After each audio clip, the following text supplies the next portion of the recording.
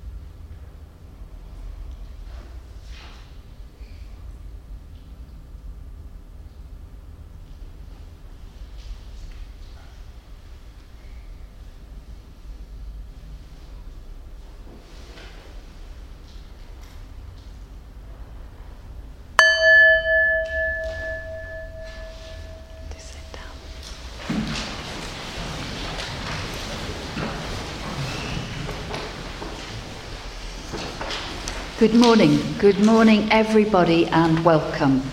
Welcome to this, our special Remembrance Sunday service here at Essex Church, where this community, known as Kensington Unitarians, meets each Sunday for worship.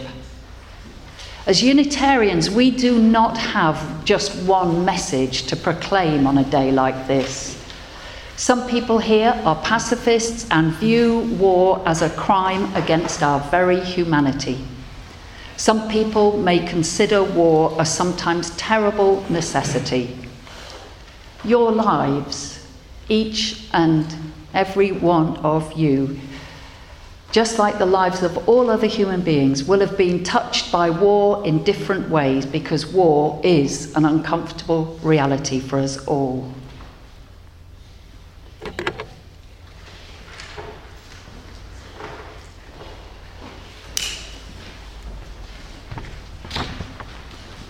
To face the world's shadows, a chalice of light. To face the world's coldness, a chalice of warmth. To face the world's terrors, a chalice of courage. To face the world's turmoil, a chalice of peace. May its glow fill our spirits, our hearts, and our lives.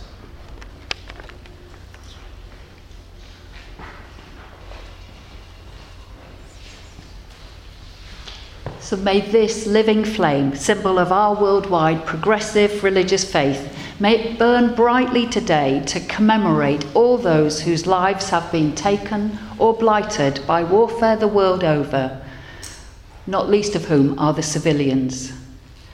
As well as those who fight and are wounded or killed in wars, let us remember the old, the young, the women, and all those who are caught up in warfare not as participants but as shocked and frightened bystanders.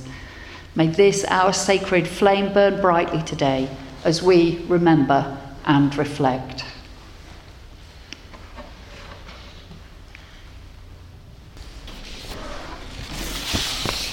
Some of you will know that here at Essex Church we're following monthly themes, and our theme for November is the unknown. So on this Remembrance Sunday and in this year 2017, when we're reminded of the 100th anniversary of the First World War, and particularly this autumn, the Battle of Passchendaele, also known as the Third Battle of Ypres.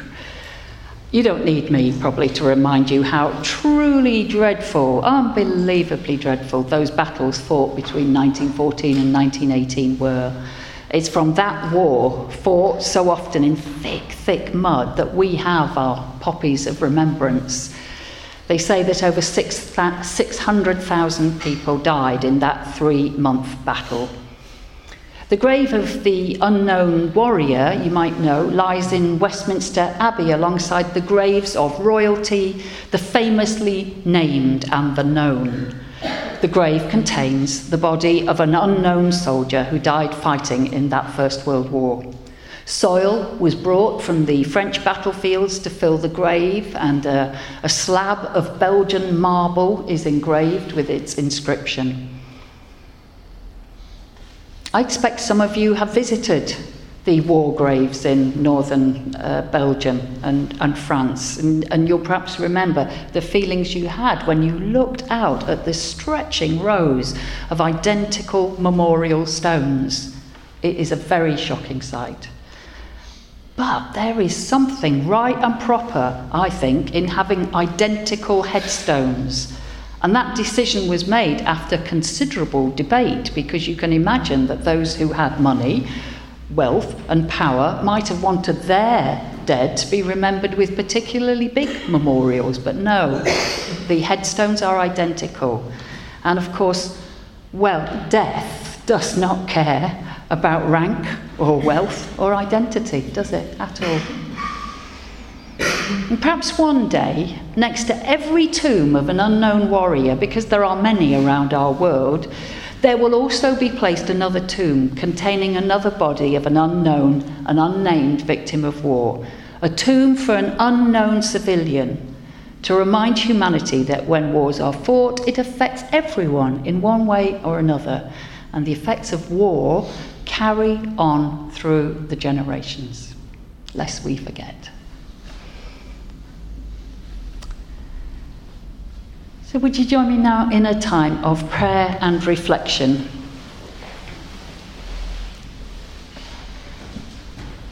As I call on the Spirit of life and love to be with us now and to bless all that we say and do together here this day.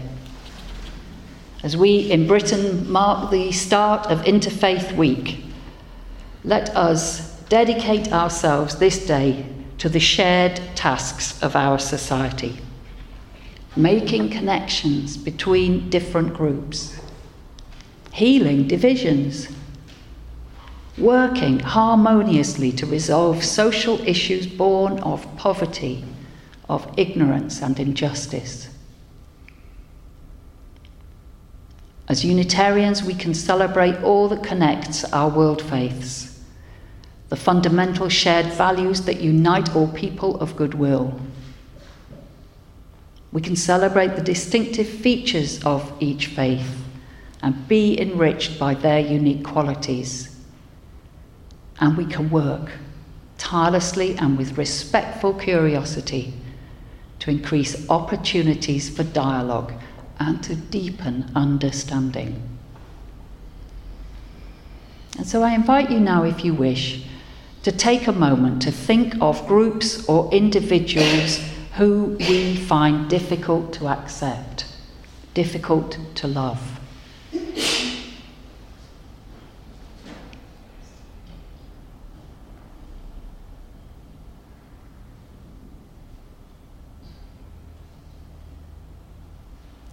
Can we do more to remain open-hearted towards those who are different from us?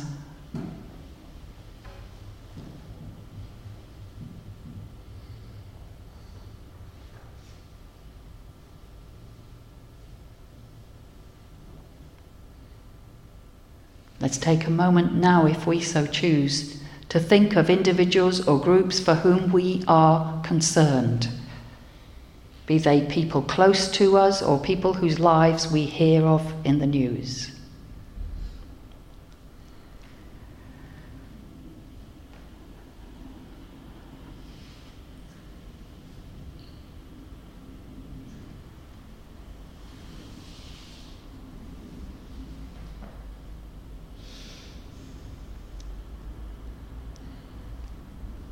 Is there some action, however small, that we could take this day to ease some suffering?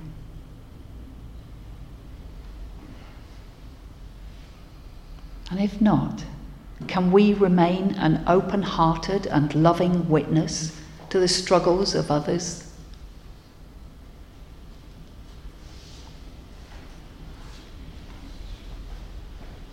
On this Remembrance Sunday, as we remember all those affected by warfare, may we both as individuals and as a community commit ourselves to the task of living our lives for the peace and well-being of our society, of our wider global community,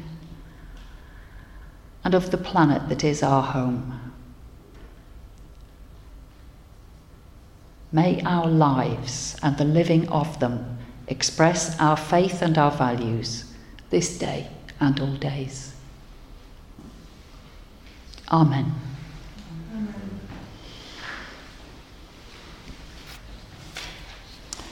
I know I'm not the only one here concerned by what seems to be a rise of nationalism here in Europe and farther afield.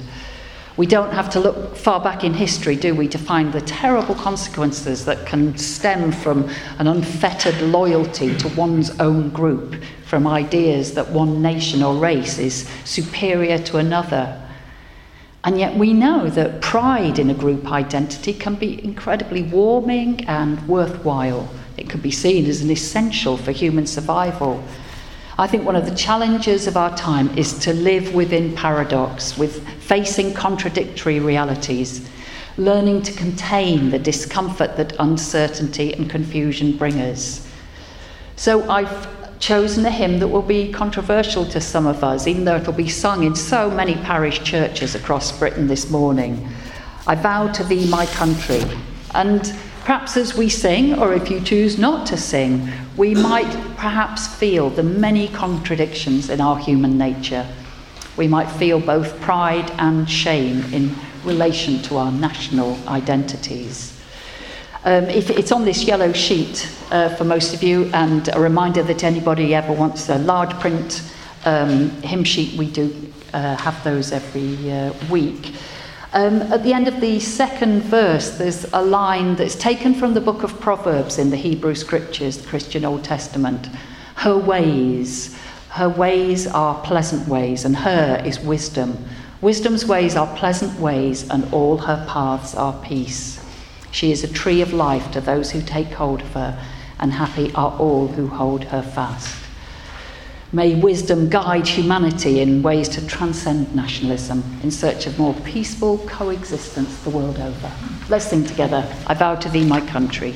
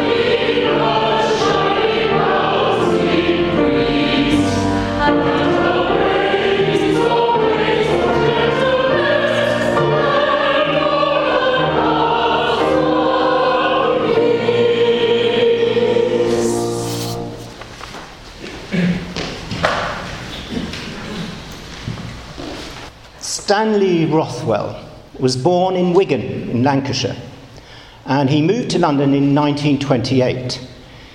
He began his working life as a labourer, and then he took up bodybuilding. He became a model for fitness magazines, and sculptors sought him out eagerly. He worked as a fitness instructor, but unable to fight in World War II because of a hearing disability, he joined the British Civil Defence Light Rescue, in addition to training fighter pilots in physical fitness. He worked as a visual artist throughout his life, and the poem that you're about to hear was the fruit of his writings during the 1940s, collected under the title of Lambeth at War.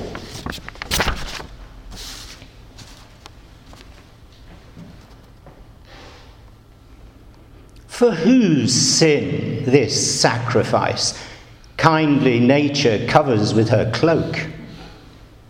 The game was played with loaded dice, and the blood of youth goes up in smoke. Here, couched in the earth, hidden from prying eyes, lies the lesson of selfishness, and nature shamed hides the scars and heals the wounds of stupidity and war.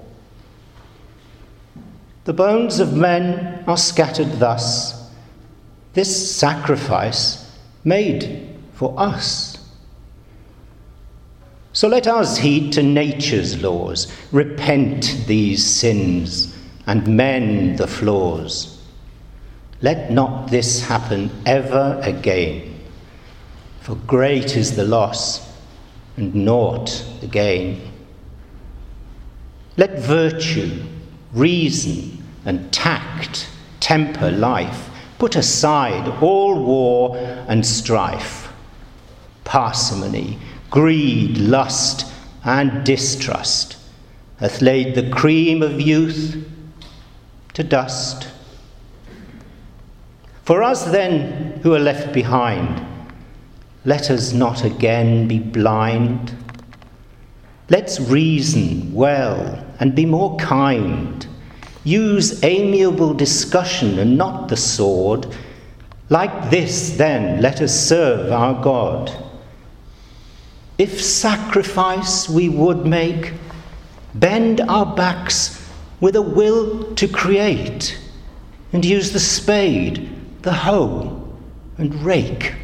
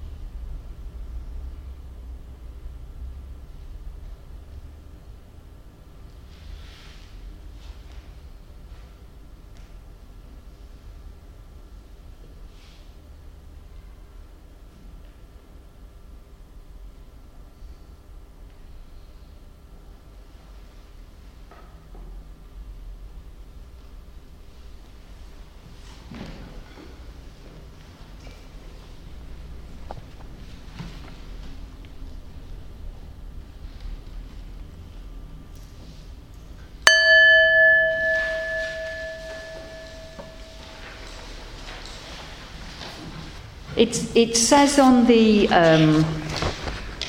order of service address, we could see peace instead of this. And in truth, I cannot claim to have really much idea of what I'm talking about on this particular subject. When we advertise this service, we ask the question, are we humans inevitably warlike? I wonder how you'd answer that question. Yes? No? Depends. If you're anything like me, it depends on how I feel on any particular moment of any particular day and which bit of news I have been reading recently.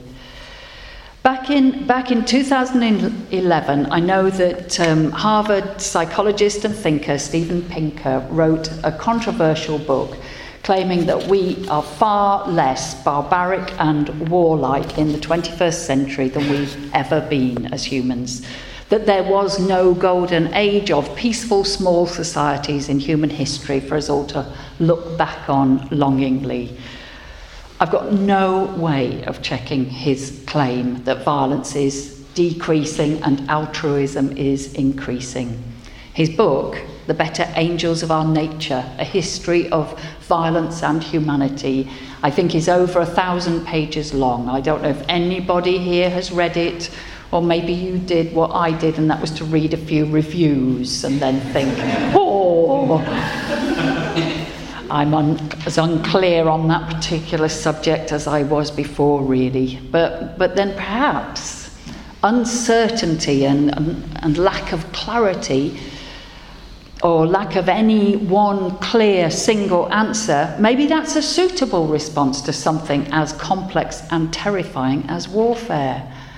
It's a paradox of human existence, I think, that we all have to consider from time to time, be that as forced onlookers or participants or as innocent victims, as a philosophical and indeed a psychological concern.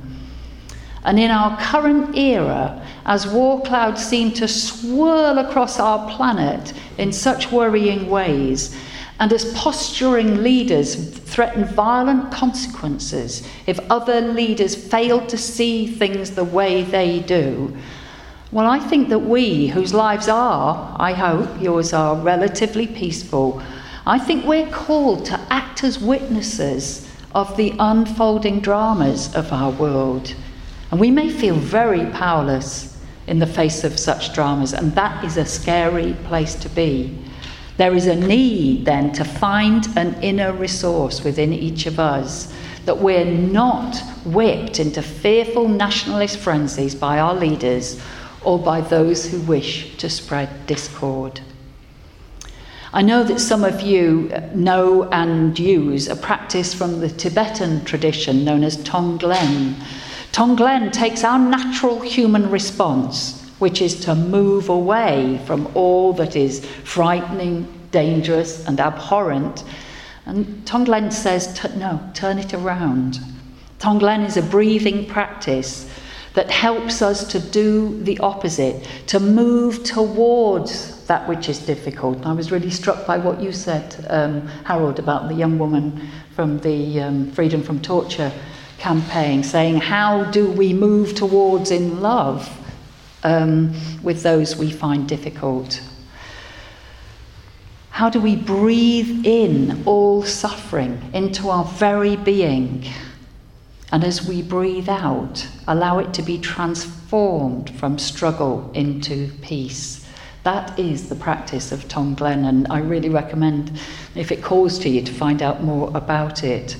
I've come to think that most human societies are by their very nature self-serving, self-protecting, with a tendency towards identity forming by exclusion of the other, the stranger, the outsider.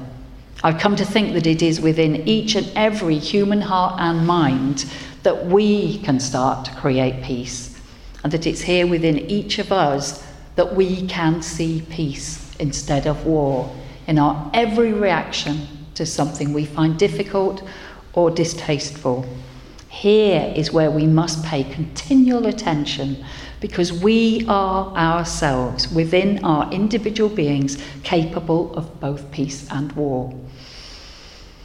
In our thinking about those little tussles of human life, in our disagreements with people who view particular matters differently from us, in our ways of being with those closest to us. I stand here before you as somebody who had a little tussle with a dear old friend in the last 2 days about methods of washing up. How sad! How sad is that? And we were both really very committed to our particular positions on the washing up matter. And just to let you know, I was right. She won't be listening to this. But with those we're closest to, do you know, maybe you don't do this, but I do think some of us have those tussles with those who are closest to us. We could see that as waging our own little wars, couldn't we? I'm right, you're wrong. What I think is that we also have the potential to create our own little oases of peace every time we choose to behave differently, every time we change a thought, every time we manage to zip our lips at the point where we're telling somebody about rinsing things or not. So let's choose to live our lives as we think human beings could and should live. Let's work through the paradoxes of our human nature. Let's choose to wage peace. So I'm going to close by reading a piece that you'll find on your yellow hymn sheet. It touched me years ago when I first found this. It's by somebody called Judith Hill. I don't actually know anything about her, but it's called Wage Peace with Your Breath. Wage peace with your breath. Breathe in firemen and rubble. Breathe out whole buildings and flocks of singing blackbirds. Breathe in terrorists, and breathe out sleeping children and freshly mown fields. Breathe in confusion, and breathe out maple trees. Breathe in the fallen, and breathe out lifelong friendships intact. Wage peace with your listening. Hearing sirens, pray loud. Remember your tools: flower seeds, clothespins, clean rivers. Make soup. Play music. Memorize the words for thank you in 3 languages. Learn to knit and make a hat. Think of chaos as dancing raspberries. Imagine grief as the outbreath of beauty or the gesture of fish. Swim for the other side. Wage peace. Never has the world seemed so fresh and precious. Have a cup of tea and rejoice. Act as if armistice has already arrived. Celebrate today.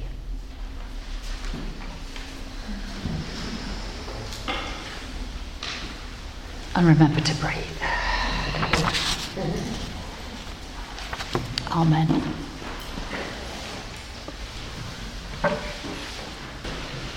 Go in peace. Live simply at home in yourself. Be just in your word, just in your deeds.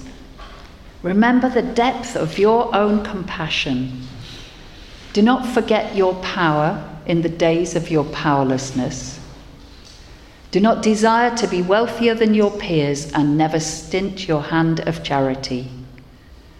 Practice forbearance in all you do. Speak the truth or speak not. Take care of your body. Be good to it, for it is a good gift. Crave peace for all peoples in this world, beginning with yourselves. And go as you go with the dream of that peace set firm in your heart. Amen. Go well and blessed be. Amen.